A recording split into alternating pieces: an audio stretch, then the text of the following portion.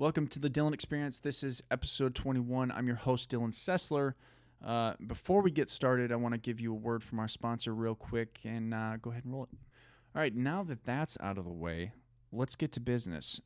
Today, I am going really off the cuff. I made a very short list of things I want to talk about, but realistically, this is kind of things I've learned from 2021, and I just kind of want to wing it. We're going to do it live today, so let's just get started. I could read off the list, but I don't think it's worthwhile. So let's start with the first one. This is something that I've really come to kind of understand, or I'm thinking more about. I like to hypothesize and theorize. I'm a big thinker, but a lot of this is I focus on the micro. I focus on interactions. I focus on the very small aspects of life and society, and how they impact the big picture. And then, I don't think I'm as good at really looking at the big picture as I am at looking at it from bottom up. So the first thing I've really come to understand from this year is every feeling you've ever felt is valid. I think of that as rationality, right? It's very rational to have cause and effect, right? Something happens at 6 years old, you have a response to it, and then it compounds and it grows, right? There's certain things that all of those feelings are valid, right? The shame is valid, the guilt is valid, the regret is valid, and when you're a child, it's almost more important to understand that it's valid, because when things happen as children, if we're not taught, that's part of the validity, because all of these things that we're supposed to understand and know and learn and develop and grow, if we're not taught that stuff, then we have a very jaded sense of self. We have a very limited understanding of the use of language and body language, which I'll talk about a little bit more. Maybe probably just talk about that next. But then here's the logic that comes into play, is that not every feeling should be validated. So the full kind of sentence is every feeling you've ever felt is valid, but not every feeling should be validated. And it's very important to understand the role of logic and the role of rationality, because if we only use logic, then we're invalidating things that were real, that were very much real. And if we don't understand them, what happens is they become unprocessed. And the body, I don't think we really understand how the body processes things, because clearly it holds on to trauma, it holds on to neglect and hurt and pain and all of these things. And when we don't understand them, when we don't understand the rationale or the rationality within how our body actually holds things in, when we attack things with logic, we become very stressed. We become very it becomes a struggle for us, and we become invalidated in many ways. But the reality is that we need to invalidate certain things, but we need to do so through perspective, through trust, And so one of the things I'm understanding is that trust and validation, right? When people come to me within the context of my coaching and my mental health coaching, one of my biggest goals has always been to help build trust first and foremost, because safety is such a priority. Because I really think this is something I've learned in 2021. Safety needs to be among the most important priorities to heal trauma. It has to be, because you can't heal in a place that makes you bleed, and so safety needs to be paramount. And so when you offer that to a person for the first time, that's when you start to come at things from the sense of rationality, where every feeling you've ever felt, that's just what I assume when people come to me, is that every feeling you've ever felt is valid. So let's talk about them, right? Let's normalize them. Let's make them real. Let's make them something that we can both understand and place in a linear time frame of how did this happen and where the cause and effect were. And then what that does is it creates trust. Does it solve many problems? Other than trust, I don't think it really does. Certainly there's some small issues here and there, and maybe you disagree with me, leave me a message. Let's see if I can. Let's see if you can change my mind. I'm all for it. But I really think the real change comes from invalidating feelings. It's what we always want to do when we get into arguments with our spouse, our mother, our sister, our brother. It's like, hey, you shouldn't do that. But the reality is like this person is thinking this is valid. Like this is a valid response. And at the same time, because no trust was built in the conversation, that's when the fight begins. That's when the argument begins rather than the discussion. And so people always come at it backwards. They come at it with the logic rather than focus on understanding rationality, that every feeling exists for a reason and that it's valid. And so that's when it comes to, for me, it comes to developing the perspective of people and giving them an understanding that this feeling that you have is probably not something you need to validate. But I never make it my choice, right? I'm not telling them to do that. I'm telling them they need to think about it as much as possible. Do I make mistakes? Absolutely. And that's something I've learned in 2021 is I'm going to make mistakes. And so a lot of healing trauma, a lot of healing anything, any kind of wound is really invalidating the parts of it that don't function in the long run. The fear is massive. The guilt, the shame, the embarrassment, those big hard feelings that we really struggle with, that are so difficult to express and explain. Those are the things that need to be invalidated and understood before people can really move through a lot of what they're struggling with. And I think that's really massive. Something that certainly has become so apparent in my work. Now, that kind of leads me to another thing, is that I really think it's become really apparent to me that people use body language when they lack or in the absence of language to communicate. So what this means is, I've done a little bit more research on narcissism, and this is going to be an interesting subject. I certainly am not a downright expert, but I'm really starting to understand what makes these people operate. They don't have the language. They don't have the maturity. They don't have the operational capacity to have a conversation because they've never been taught how to have a conversation. Is that every single one of them? No. I think there's a massive spectrum of what a narcissist looks like, from a covert narcissist to an overt narcissist and everything in between.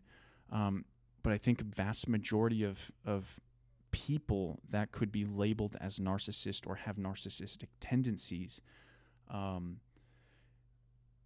use body language far more than they use language to communicate. And that in itself becomes very dominating. It becomes very confusing because their actions don't match their words, because they don't have the words to really operate within the conversations that they're trying to operate in. I think from what I've seen, people that get abused and used by narcissists are incredibly intelligent people. And so they come at it from a very logical standpoint. And so they have the words to express these things, but the operating procedures that a narcissist might use don't mesh with the intelligence. It meshes with the physical, instinctive, and intuitive kind of, capacity for human beings to communicate, right? It's not just vocalizing your problem. It's that physical domination of the room. It's that manipulative and coercive kind of feeling like, I can't disagree with this person because the emotional output tells me I shouldn't. It's not, I shouldn't disagree with this person because, they're right or wrong. I shouldn't disagree with this person because emotionally they'll dominate me, they'll destroy me, because they've taken it upon themselves to dig into my weaknesses and my vulnerabilities, and I've become vulnerable, but they have not, because for whatever reason. And again, this is not a very intricate discussion on narcissism. It's more about the use of body language in the absence of language. And so if there's anything that's taught me, it's about children, right? If you want to give your children a chance to be good human beings, help them understand language, and help them understand the operational capacity for their body language. It's very important, I think, for kids to be able to communicate openly, right? And understand, if you're a parent or a teacher or anyone that deals with kids, like up until about 6 or 7 years old, kids really don't have a capacity to understand like right and wrong very well, right? Like they understand when you tell them no, like they probably shouldn't do that, but they're still going to do it sometimes, right? Even if you tell your kid don't lie when you're 4 or 5, 6 years old, they're still going to lie. And so you have to create beyond 6 years old this understanding that you need to learn how to communicate. You need to learn how to negotiate. You need to learn how to not dominate using body language, not dominate using verbal communication, and learn how to negotiate where, to get what they want rather than to just outright control the situation. And that's what's so important with children, I think, is helping them understand that talking is important, and having a safe place to do so is fundamental, right? If you are, if you're a parent or a teacher or anyone that deals with children, if you don't create a safe environment, they won't come to you. And how do you know it's a safe environment? Well, you ask them hard questions and you see if they actually answer them. If you're not a safe environment, then you have to address that and be open and honest with yourself about, why do I not create a safe environment? What am I doing wrong? But don't ask yourself, ask them, right? Like, kids will tell you, kids will be more honest with you. And if they're hesitant, then you have to disarm their hesitancy. You have to say, whatever you tell me, I am not going to be upset. I'm not going to do whatever it is that you're afraid of. I'm going to feel it, and that's okay. But I'm trying to fix this here. I'm trying to create a better outcome for all of us. And so you've got to be able to disarm that situation, right? That's hard, right? Because that requires emotional regulation in a place where kids are going to be really, really honest. That's just who they are, and I like that about them. Problem is that if we don't create a place of safety for them to communicate, they become dishonest. And then because they become dishonest, they begin to, I think, lack the ability to communicate openly, and so they lose that language that's very fundamental to development. And then they resort to body language and violence to get what they want in certain circumstances. And so that all kind of leads me to this idea that definitions matter, right? And if I didn't learn this in 2020, I learned it in 2021 so hard when I finished my book and put it out and gave it to people. Is because one of the most common questions I ask people is, what is your definition of love? And just think about that, right? Like right now, if you've never worked with me or if you've never followed me, you've probably never answered that question. You've probably never thought about that question. You probably think of like, oh, it's unconditional, but what does that mean? And then you have to think about it, right? But here's the thing, like a majority of our society values love, but we can't define it. We can't put this is what it is. And so in my book, and in my life, I've had to define it because I've had real struggles with this. And my definition, I think, is good. I think it's really a really important thing to operate within, for at least myself. If other people use it, awesome. If they don't, that's up to them. But my definition of love is actions without expectation, right? And what I mean by that is really important, is that love is a one-way road.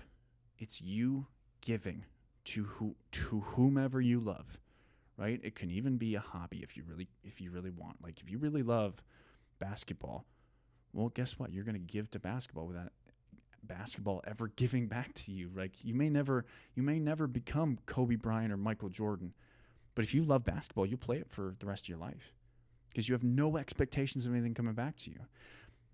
If you love this person, you will give to them without expecting anything in return, because then it takes away the aspect of control and dominance and power, manipulation, coercion, because it's not about that. It's about giving to this person because I appreciate them. Where the expectations lie is in the relationship. So if you're married, the expectations lie in the covenant of marriage, right? So the expectation is you're not going to lie to me, you're not going to cheat on me, you're not going to you're going to take care of me, you're going to support me, we're going to do this together. And so the concept of the relationship is where the expectations are, right? If you're in this relationship, we got to do it together, right? But I can still love you. I can love you before the relationship, I can love you during the relationship, and I can even love you after the relationship is ended. And that's okay. What is not okay is if people break the expectations of the relationship without communicating. And that's very simple, right? That's where it's so fundamental to see the two-way road within the relationship of, hey, we have to communicate these problems because otherwise the relationship won't last.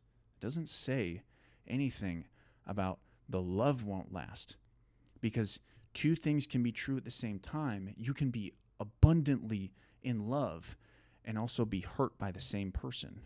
Like that's a reality. And so why we are trying to justify that we have to stay in the relationship for love doesn't make sense to me. If someone wants to put something out to help me understand that, go for it. And certainly, obviously, the concept of marriage and being together is really kind of focused around raising children. And the outcomes of children are seemingly better with two parents in the household. But I really don't think we really have the best data to understand whether the outcomes are better for children that have two parents versus whether those parents are kind of lacking in the use of language and developing their ability to communicate. Like that's where the stats just don't necessarily add up for me. I don't, I certainly haven't done a ton of research, but it just doesn't feel like we could actually study what we need to study to understand whether kids do better with two parents or one parent that has the ability to say, no, I'm not going to get beaten by my spouse for 12 years just to stay for the children. Like that's something that certainly needs more attention. It certainly needs more discussion. We need to be more open about that in society and talking about what that means, what domestic violence really is. How do we stop it? How do we approach it even? It's a difficult conversation, but it's really important in how we move forward with, especially mental health, because mental health is so massively impacted by domestic violence. I don't even think we understand it. I just don't think we really truly, operate with the understanding that domestic violence and really what I'm talking about here is this apparent use of body language in the absence of language. I really think there's so much more to it that we're not giving credit to. But those are just kind of thoughts, right? Like this podcast episode is going to be fairly short. I don't even know if I'm going to be discussing much beyond this, but yeah, I mean, all of this stuff is stuff that I've been thinking about for the past year, kind of theorizing and determining where I can take and where I can start understanding it. Obviously, where I can start researching. But yeah, I mean, I think one thing I did forget was this understanding that sanity is a social institution. I've been reading a book. I kind of had to put it down to start another book. Been reading a book called Beyond Order by Jordan Peterson. And in his, I think his second chapter, he discusses sanity as a social institution. And what that means is like people help you develop your sanity. They help you determine what is normal, abnormal, what is embarrassing, not embarrassing, what is right and wrong. And so when you're trying to understand whether you're crazy or not, you go to other people like, hey, am I crazy for thinking this? And if your best friend says yes, well, then you're going to think you're crazy, right? Like we are very much social beings, and we place ourselves, or we determine what our identity is in the image of others, the eyes of others. And I think it's really important that we have that discussion about what that means at a younger age, right? Because, I've got a 10-year-old son, and he looks at, he forgot his shoes at his basketball practice the other day, and it was destroying him because he was like, I have to go back into that gym, and people are going to laugh at me. They're going to think about, or they're going to look at me and like wonder why he's here. And like logically, right? I'm thinking about this as a dad. Initially, I'm like, well, get over it, right? That's what I was thinking. I didn't say that. It goes back to the rationality. Well, rationally, that makes sense. Like, that would be embarrassing. He doesn't understand how to make a mistake. He doesn't understand how to make peace with his mistake. And he thinks that his mistake is going to be punished by the masses. That, oh wow, he forgot his shoes. And I spent the whole car ride, I was emotionally calm about it. I was like, we got to solve the problem, right? Very simply, we got to solve the problem. And so he's thinking he's insane because he's got to go back and do this, and he's going to be super embarrassed, and this is going to be terrible for him. It's going to ruin his reputation. I look at him, I'm like, how many kids do you think make mistakes on a daily basis? He's like, all of them. I'm like, okay, how many kids forget things on a daily basis? He's like, a lot of kids do it. I'm like, yeah, absolutely. Right. And so like, rather than let him dwell in his insanity and trying to figure out whether he's right or wrong here, I helped him understand the perspective of, here's how I look at it. Here's some logic for you. And I understand your rationale of looking at this and saying like, yeah, it might be embarrassing, but here's the reality. And I walked him through, like, very simply, you're going to walk into this gym and probably nobody's going to look at you because everybody's kind of focused on themselves. They're all kind of focused on doing what they're doing. And sure, maybe one or two people might look at you, but at the end of the day, who gives a fuck? Like, who cares if one or two people look at you? Who cares if 20 people look at you, right? Like, his basketball coach earlier in the day was like, you're a beast. And he's like, he told me, it was the first thing he told me. He got in the car. He's like, yeah, my coach called me a beast. And I'm like, hell yeah. Like, hell yeah, man. You should be proud of that. And then when we're driving back to get his shoes, he's like thinking, he's not thinking like a beast. And I looked at him. I'm like, what would a beast do? What would a beast do when he walks in that gym? Would he care what other kids think about him? And he's like, no, they wouldn't. And so I looked at him, I'm like, now is not the time to worry about what other people care about you. You just got to get your shoes. Do you want other people to have your shoes? He's like, no, those are my shoes. Like, go get your shoes. And it's very, like, It's very, when you give the understanding of what logic really means, you have to start it from a, a space of rationality. These are rational feelings. These are real feelings. These are valid feelings. And to help him overcome them, it's really about developing where you can take them. What do they actually mean? What is illogical? What can you invalidate? Right? If someone calls you a beast, then act like it, right? Play with that word and utilize it for its strength, and recognize you don't need to care about what other people think of you. You don't need to worry about other people's opinions. And that really helped him the other night when he's really hard on himself as a kid. And I think a lot of kids do this to themselves, right? Is that they have these rational feelings, but then because they don't always, and I think this is more nowadays, but even so in my age, kids get caught up in thinking for themselves that they forget to actually understand the world through other people's perspectives, especially parents, right? Because parents are different, right? Parents can be dismissive. Parents can be neglectful in some ways. And I don't think these are bad things. I think these just happen, right?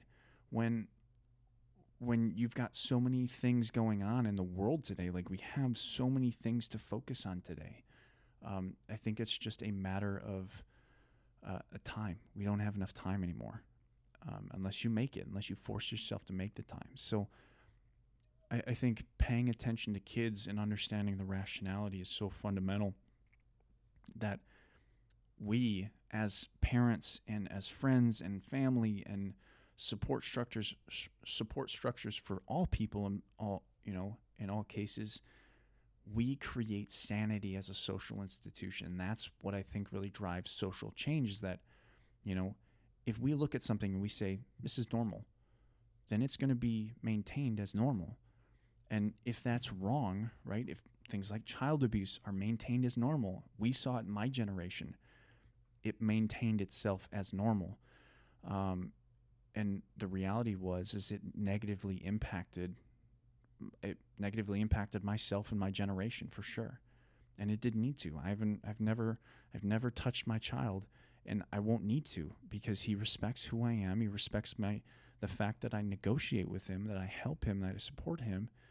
And quite frankly, if he stops respecting me, I don't need to hit him, right? I can let him make his own mistakes, right? I don't need to punish that. And so it's really important to, if you want to create yourself as a good person, a good parent, just a level-headed and emotionally regulated being, you have to think outside the box. If there's anything I've learned beyond 2021, you have to think outside the box. This comfortable box of what other people kind of place that sanity in is certainly fair, right? Like, it's fair to stay in that box because that's what sanity is. But at the same time, nothing ever changes unless you step outside of it and say, this should change, right? Because domestic violence should change. It shouldn't be allowed to exist. Child abuse really shouldn't be allowed to exist.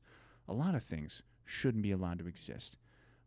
And we need to start invalidating these things and discussing these things. But we're not going to be able to do that until people actually discuss it and talk about it. And that's what I think I've learned the most, is that having conversations and doing what I do is the way we change the world.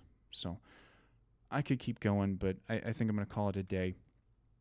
Thank you for joining me. This has been episode 21, things I've learned from 2021, and I'm excited to get to 2022 and learn some more. Thanks for watching, and I'll see you next time. Boom.